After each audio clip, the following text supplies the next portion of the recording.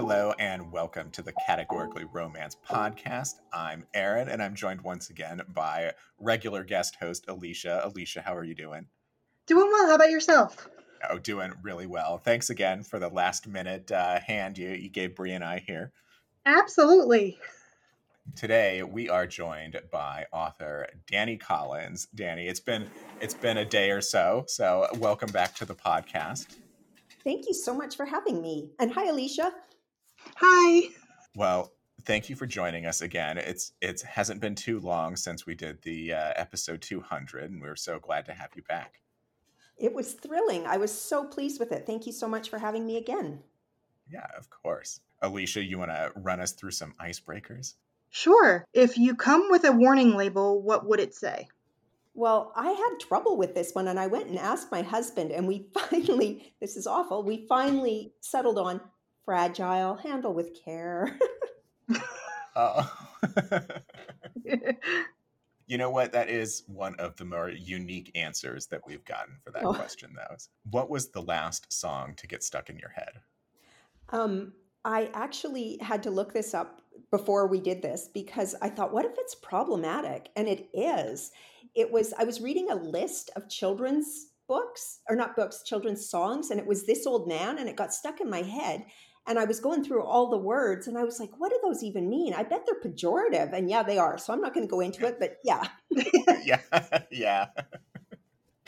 Oh, goodness. Some of those old songs. Yeah. The memories from our childhood, but then we realize what they're actually talking about. Yeah. And it's terrible because I know all the words, and I'm thinking that's awful. Exactly. What is your romance origin story? Well, I got stuck on this one because I wasn't sure exactly what the question is asking for. Is it how I became a romance author, or? It's how you became into romance in general, reading, rom-com movies, whatever it was that tipped you into the whole romance landia. Oh, okay. Definitely, I just much preferred a story with a happy ending. And I first read my first romance that I knew was like, I need to read more of these books. It was called Roots of Love, and it was about a woman who went to like Scotland or something. I don't remember the author. I was like maybe 12. And she went to Scotland looking for her relatives and basically got with a cousin, something like that, a much removed cousin. But yeah, and I'm a child of the 80s, so all of the 16 Candles, again, problematic, but still, they hold such a close place in my heart. I love them, so. Well, you're very well known for your amazing Harlequin Presents books, but this month, March 2023, you have your first Entangled publishing novel release, The Prospector's Only Prospect. Congratulations, and what can you tell us about it? Well, thank you very much. I'm super excited about it. I didn't expect to be writing a Western romance, historical. It was quite a stretch for me. I kind of fell into it. My agent said, "Oh, this editor is looking for this. Are you interested?" And I was like, "Oh, what the heck? I'll write a couple of chapters. She'll probably hate it anyway." And then she went, "Oh, can we have the rest?" And I went, "Oh, okay. I guess I have to write it." And I had so much fun with it. Basically, Marigold takes her sister's place as a mail order bride and winds up in Denver as it's like basically a green field, and they're just still starting to put up buildings in the Denver area. And mostly it's just wagons and a big old muddy mess. And she gets dumped off the stagecoach there. And Virgil Gardner, he's a miner. He's got himself a mining company, and he accidentally wound up with his 3 children. That's a whole backstory. He is widowed. And so now he's got his children, and he needs somebody to look after them so he can work with his partners. And yeah, it's a little bit of a rom-com, but it's also very heartfelt. And they just have to make it work. Basically, he initially says, I know you're not the bride I ordered. I'm not going to keep you. And she has no choices. She's already, her house burned down. She has no choices. She got on to this mail order bride stagecoach because it was kind of her last resort. And so she says, "Look, I'll be your housekeeper. I'll look after your kids. Let's see if we can make it work." And then, they go back to the mining camp and see if they can make it work. Oh, Love it. I'm getting vibes of like Sound of Music mixed with a little bit of Seven Brides for Seven Brothers kind That's great. Yeah, I never thought of that, but yeah, of. And a little Tombstone thrown in there. a little bit. Yeah. And a little bit Apple Dumpling Gang. I Oh, haven't I heard don't that know in that so one. long. Tell us what's the Apple Dumpling Gang, both of you, Oh, or it's an tell old me. Disney I'm film. It's an old Yes. Disney thing with Don Knotts, I think.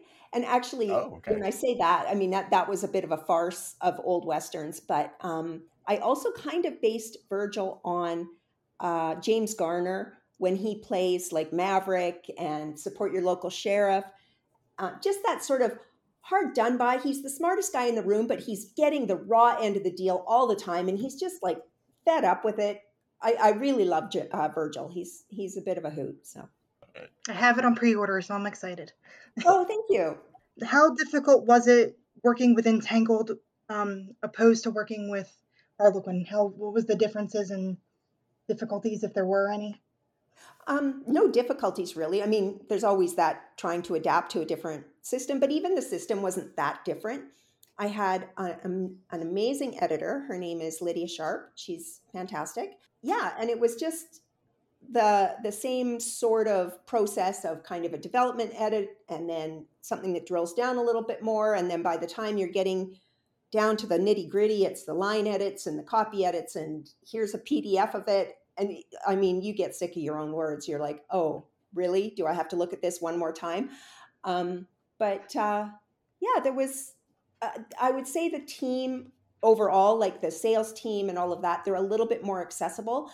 I've never really tried to drill into Harlequins to get really, find out who does what. And, I think it's just too big of a machine. They've got too many authors to manage. So I've never even tried. But Entangled is really accessible in that regard. They're really great, really responsive. Yeah, but it was a bigger book, and because of the historical aspect, I felt a lot less confident in what I was writing. So that part was pretty challenging. But overall, I think I haven't had anybody come back to me yet and be like, "Oh, you really tanked on this particular detail." I worked pretty hard to get the details as correct as one can in something like that. So hopefully, it's okay. Yeah, well, that leads right up into our next question of what were the elements you found yourself researching the most for the Prospector? Oh, I went down so many rabbit holes. One of the first things was my daughter. It was early in the when I was very early writing it. I was talking to my daughter, and somehow we got on the subject of divorce, and she had read something about divorces back in old timey times and how difficult they were. And I immediately thought, oh, Marigold's got to be divorced. That's such a great backstory for her. There's so much baggage attached, especially in those days, because if you were divorced, it was really your reputation was in tatters. So Mhm. then I had to start going through and every state was different on how they did it. So then I had to start, I think it was Pennsylvania, I found one where they really described how the process went. And you had to go to court and prove you were allowed, like that somebody was at fault. And she walked in and said, my husband cheated on me, so we need a divorce. And he wound up convincing them that actually, no, she was the one who cheated. And then he wound up getting all their money. And that was Mhm. it. That he was like willing to reconcile. And why isn't she? Because he was saying, I'm willing to reconcile, that meant that she was more at fault. She was the one that was wanting the divorce. And so he wound up getting the townhouse. She was broke. She moved to Kansas with her uncle and her sister. And then that turned into the house burning down and her having to go to be a mail order bride. So, and then she was also, to top it all off, she was working as an abolition, not working, but volunteering and working towards abolition of slavery, and also a suffragette. So she was just nothing but trouble. And yeah, nobody wanted her. So when the house burned down, her uncle and her sister had places to go, but nobody wanted her. They're like, "No, you're just trouble, lady. So get on Mhm. that stagecoach and get out of town." So that was a big one that I had to research. And yeah, there was everything down to like when did they learn to make canned goods, and when did they invent a can opener? I was constantly looking for those sorts of details. Right, right. What kind of technology they had at the time, and not to get any mistakes in there on things like that. Exactly. And yeah, so I mean, I think a lot of authors get oh, what are they wearing? What are they wearing? But this, I was very much, I mean, I figured out what they were wearing pretty quick, but then it was all like, yeah, what did they do? How did they make this work? What did they sleep on? Especially because it was the frontier. There was no ordering it, or, I mean, you did order it, but it took, all summer before it showed up on a wagon. So Uh-huh. yeah. So how did they make it work? It was really interesting. As an author, you have had busy years and slower years. Can you talk with us and with our listeners about how life affects your writing and burnout and how that all affects your writing process? Sure. I'm a person who thinks I'm capable of more than I am.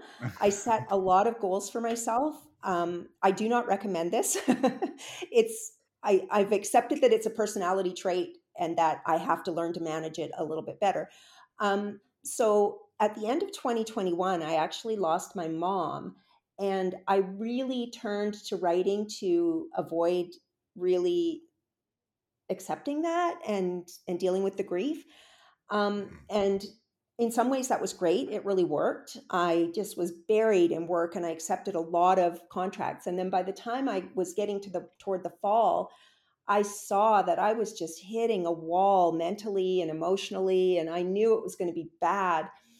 And then I got tennis elbow on top of it, so I Oh couldn't no. even keep up with the pace I'd set myself. I was just falling apart, and it was really, really bad. So I wound up having to phone my editor at Harlequin and drop a book, which was okay because I was about to, I had finished one contract and we were talking about the next one. So it was basically that I just, made a longer time. I skipped what it would have been my deadline and then moved along. And that part's demoralizing. I really expect so much of myself and didn't get what I wanted. So in terms of what my own production is. So that's going to sting for a while. I know it is, because I'm going to get to the end of this year and there's not going to be a new release, and I'm going to feel feelings about it. But I'm trying to just accept that actually a rest is good for me. Yeah. So that's as much as I can really say. I mean, burnout sucks and it happens. And the cure is rest. So yeah. Yeah. Yeah, you're hitting a little too close to home when you say you're someone that thinks they can take on more than they can. I know. I was going to say the same thing. Yeah. I'm just like, oh no, you're basically Yeah. talking about me. Sorry. Yeah, it affects probably more of us than we want to admit. So, I think so. And especially now, like we came through the pandemic. And if you came through the pandemic okay and not mhm. devastated like a lot of people were, then I think we think, well, we're good. We're the ones that were lucky and we can just keep going. And then no, actually it still has effects on us. So Well, a bit more on burnout. Going forward, how do you hope to keep yourself from overdoing it or knowing when you need to take a break and slow down?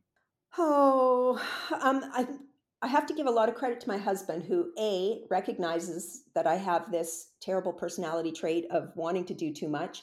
And he will, at one time, this actually a couple of years ago, when I talked to him about how many books I want to write a year, I said, I think I want to write between 6 and 8. And he said, I vote for 6. So I think that he will continue to, kind of pull me back and ask, question whether I'm making realistic decisions when I want to do more. But I am trying overall, and I've been trying for a while, but overall to just make time, like physically put it, write it in the schedule that it is a day off or it is time for whatever it is that is not work related. And then really assess whether my pace of writing can subsist around in those narrower pockets. So I'm not forcing myself to just eat up all my free time and all my energy to create books.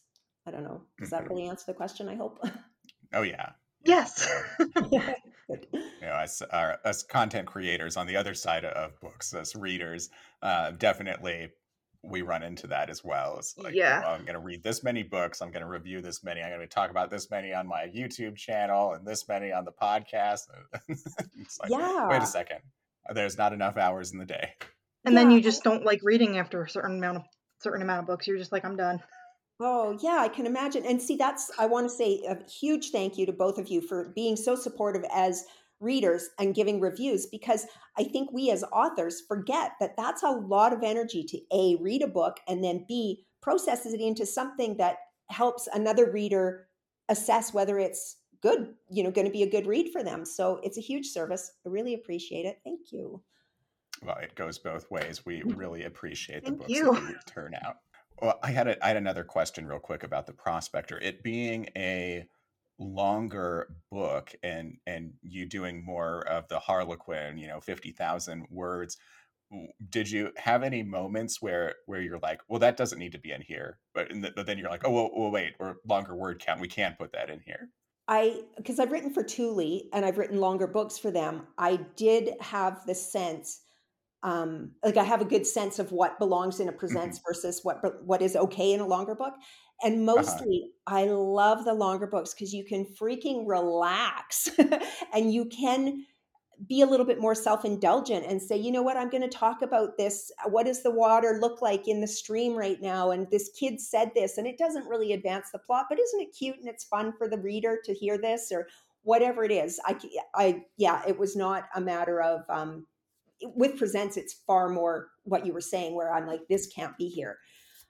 Not it can't be, but I have to be far more conscious of, am I putting in only what belongs here? Is if you don't mind me asking, is the Prospector going to be a series or is it a one book? I've written a second one that is Okay. related. It's in the same world, and hopefully, if the appetite is there, when I signed the contract for the Prospector, it was a 2 book contract. So hopefully, the second one is something that appeals as well, and then we'll see. All right. Fingers Did crossed. Yeah, do we meet either of the couple in the Prospector that's going to be in the second book? Yes. Okay. So I'm just only being cagey because even though I've turned in the book, I haven't heard anything from my editor, so I don't want to say too much Understandable. about it. Yeah. Hmm. But yes, you meet the hero in book 1.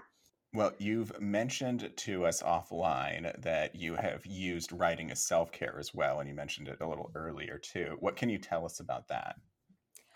Honestly, I think I wish that I could say that to some extent, yes, I do process my emotions through it. I think that I wouldn't say like, oh, I was grieving and therefore all my grief came out in scenes about grief. Um, it's more like I spend a lot of time in a world that is a lot gentler than the real world. And I Mhm. think that that allows me, gives me that space I need to breathe and not feel terrible. And then I'm able to cope with real life. um, yeah, and I think it just, for me, because I like to feel productive and feel like I'm producing something that when I get that rush, then that is also a sort of self care. It brings me up as opposed to, you know, whatever terrible stuff that you can't control brings you down. So I Mhm. guess that's my answer. Sorry, I don't really know how else to answer it. No, it's just fine. You mentioned when we spoke with you last, along with for the 200th episode, about imposter syndrome. So, how do you go about handling that when that does happen or overcoming that?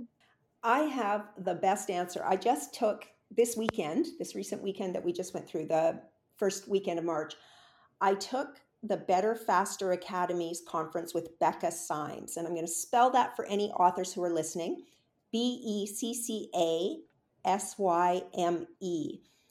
She has a lot of books called, like, the one that I read was Writer You Need to Quit, and it's about quitting bad habits, not necessarily about quitting writing. Um, and so she held this conference. She has a lot of videos. Look her up. If you're stumbling around in the dark, if you're feeling burnout, if you're any kind of struggle, at least check her out. So I went to this conference. Sorry, it was online. So I was in this conference all weekend. And she said about imposter syndrome that imposters don't suffer imposter syndrome. So if you have imposter syndrome, you are not an imposter. I like that. Which I know, it's brilliant advice. And the funny part of that is, I repeated it to my husband, and he was just looking at me like, what's wrong with you? He said, I don't understand how you can open the closet and see hundreds of books, because I've got all these books stored in our daughter's bedroom's closet. He's like, there's hundreds of books with your name on them, and you think that you're not successful. You think that this is all going to go away. Like, what is wrong with you? And I'm like, I don't know. I don't know. But now that I've read, or now that Becca gave that advice, I feel a little bit like, okay, maybe I know what I'm doing, I guess. I don't know. Have you ever, when you're having a tough time with a manuscript, do you ever go back and read one of your old books to remind yourself that you can do it? Absolutely. I do it quite often, actually. But at the same time, it's just an excuse not to write. It's like, oh, I don't feel like writing today, obviously. But yeah, no, it is extremely helpful. I find it too when I'll be struggling along and it's just garbage writing and it's just a bad day. And then I'll get like line edits from a different book. And then I have to switch gears and do that. And I'll be like, oh, this is polished writing. It's actually, yeah, I know what I'm doing. By the same token, I can read all that polished writing and then go back to my raw manuscript and go, oh, yeah, when is this going to pick itself up? So it's a bit of a double-edged sword. But do you have a favorite book of yours that you go back to reread? I love this question. That is a tough one. Well, okay, if nothing comes to mind immediately, then I'm going to say no. Yeah, no, I'll just pick some, like the most recent book I just turned into Harlequin had some characters in it. Like I did that little thing where you bring in some old characters just so that the reader gets a little Easter egg. Mm-hmm. And yeah. So I pulled those books and I started flipping through them and I was like, oh yeah, I remember this. I really enjoyed that. Yeah. So no, I don't think there's one that I always grab. Thank you though. I wish there was. Well, lately, when you have found that you've had some downtime, what have you found yourself reading of other authors? You know what? I wrote it down somewhere and now I can't see it. Where did I put it? I'm currently reading a book by Lequette, who is going to start writing it's a Desire, The Intimate Takeover, I think it's called. Yeah. I love that one. Yeah. I'm really excited because I've gone back to the gym. I hadn't gone to the gym through all of the pandemic or whatever. And this year I finally started going back and I always read when I'm on the elliptical. And so now I've finally started reading more. So I've started that one and it's awesome. I recently read Amanda Cinelli's The Italian Palazzo, Pregnant in the Italian Palazzo. Mm-hmm. Is that the one? Yeah, that's it. So that was fantastic. And actually on the nonfiction side, I'm working my way through Zoe York's trilogy of, they're like Romance Your Brand, Romance Your Plan, and Romance Your Goals. They're just sort of career and series advice, how to do that kind of stuff. So I'm working through those.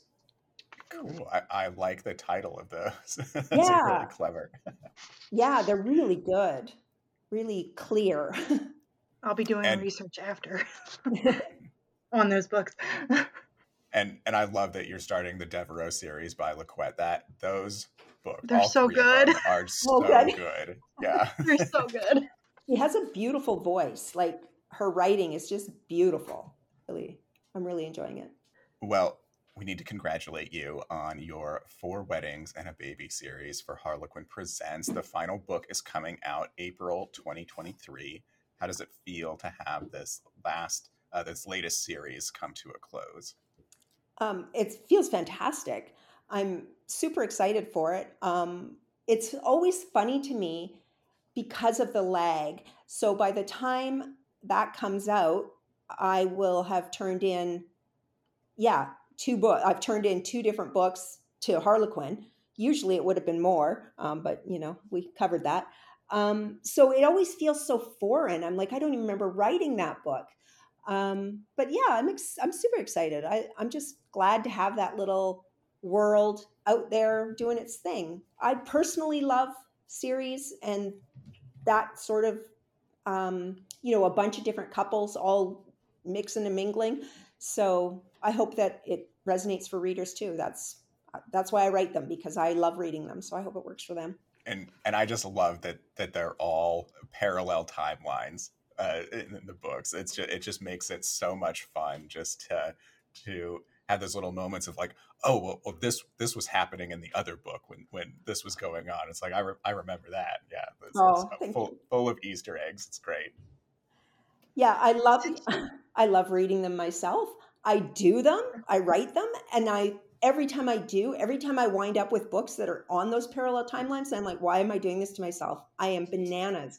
It's so hard, but I do it anyway because I guess I love it. So And you that do it goes so into a well. question that I have actually. Yeah. go. How do you keep it all straight? With since you do so many series, do you keep a binder of all your character names? Like, Um, what's it, your process in that regard? It's usually a spreadsheet or a couple of them. I'll do one with all the names, and it's just a grid that has A, B, C, D down one side, and then across it'll be book one, book two, book three. And then I start putting in all the names so that I'm not duplicating the names, and I'm also like hopefully mixing them up so they're not all like B names or whatever. And then I'll do a timeline, like a book timeline, and I'll be like, book one opens on April 1st, and this happens, and then the wedding was on the 5th, and they got in the air on the jet on the 13th, whatever it is, so that I can match them up over, across the different books if things are happening, and I can keep track of what's going on in the other book. Well, Alicia, do you want to take us into some backlist questions? Sure. Which book from your backlist do you remember laughing the most while you were writing? You know what? Honestly, it might be the Prospector, which is not a backlist book. It's definitely one where there's two or three scenes that I just think are hilarious still. I'm trying to think of some of my older books. It's hard because I try to include a little bit. I like to include a little bit of humor in my presents, but that's not the focus. Oh, I did a trilogy for Thule, the Blue Spruce Lodge, and there was a lot of silliness in there. And one of the things, actually, one of the scenes that I thought was hilarious, I don't know if anybody else does, but it was real. It happened to me. I went to pick my daughter up from her friend, and we live very rural. And I got out of the car, and one of her dogs came bounding up, all happy, and it had a stick in its mouth. And I just went to grab the stick. I was going to throw it, and I realized it was like the foreleg of a deer, just Oh the bone. no! Oh my But I know, but this Oh I no! live very rural, and I was like, oh, oh, like it was so shocking, but so hilarious. Like where would this silly animal have even got it, right? So, yeah, so I included that in the book because I just thought it was hilarious. You guys sound really horrified by it. I'm sorry. We live very rural. No. I'm used to that stuff. No, it's just reminding me when I was younger. My dog used to do that to me all the time. Oh, You would think it was a stick and it was like a mole or something, and I'm just like, right? Yeah. drop it, please drop it. And don't make Yeah. me touch it. It's the things dogs bring back to you. Where did you Yeah. find that? Well, is there a book in your backlist that you feel readers have reached out to you about the most? I'm trying to remember. There was one where they kept asking about the secondary hero. I think it was one of my Italian ones, and they kept asking, is he going to Vittorio maybe? Is he going to get his own book? There's been a few like that. Actually, the book that is out right now, I've had such nice feedback. So A Convenient Ring to Claim Him. There's been quite a few people who have said that Quinn and Micah's story is really sweet. So I'm really happy that seems to be resonating. Those are the only ones that pop to mind. For someone that is going to read your work for the first time, which book do you suggest them to start with? I know your backlist is long.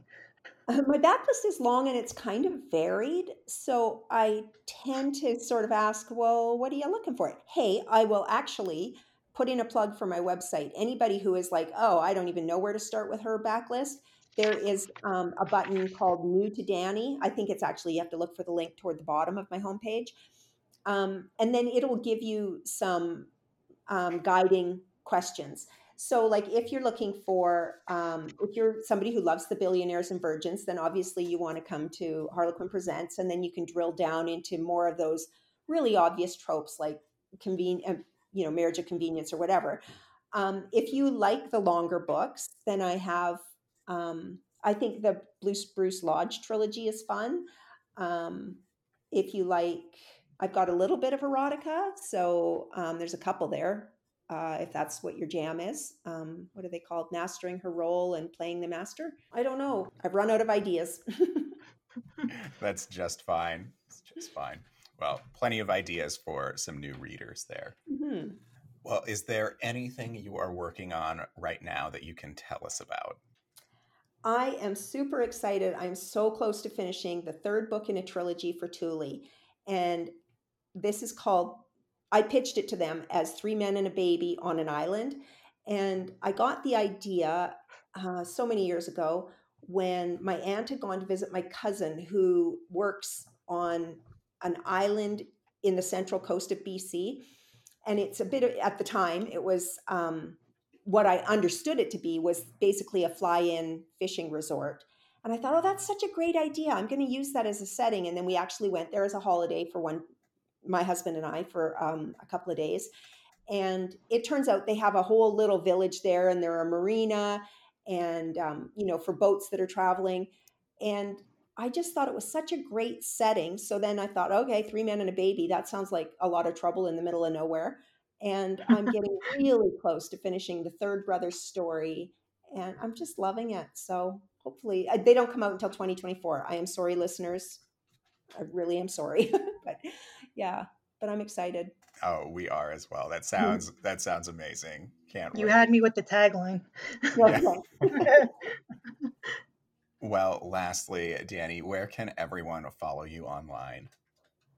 In these days of social media drama, I hope that people are very keen to follow me on my newsletters. So please visit my website. I have two types of newsletters, actually. I have one that comes out every 2 weeks, and it's more of a roundup kind of idea with lots of personal information and, like, not information, but, personal stories and excerpts and stuff. And then I have one where it's just basically my news that I post to my website. So it's a little bit more pertinent, a little bit more infrequent and short and sweet. So whatever strikes your fancy, those are both great to subscribe to. And then I'm on Facebook and Twitter, and I've started TikTok. I'm fine with all of those. I don't spend a lot of time there. I will answer you if you email me through those, or message me. Um, oh, Instagram, I'm there too. But I don't love social media. I do social media, so yeah, I prefer the newsletter side of things. I'm much happier there. Well, great. We will have links to all of the places where you can follow Dani Collins online. Dani, thank you so much for joining us again. You'll have to come back. This was so fun. I can't believe how Thank fast it you. went. Thank you so much. All right, listeners, check the show notes. You can find all the places you can follow Dani online, as well as links to where you can order the Prospector's Only Prospect.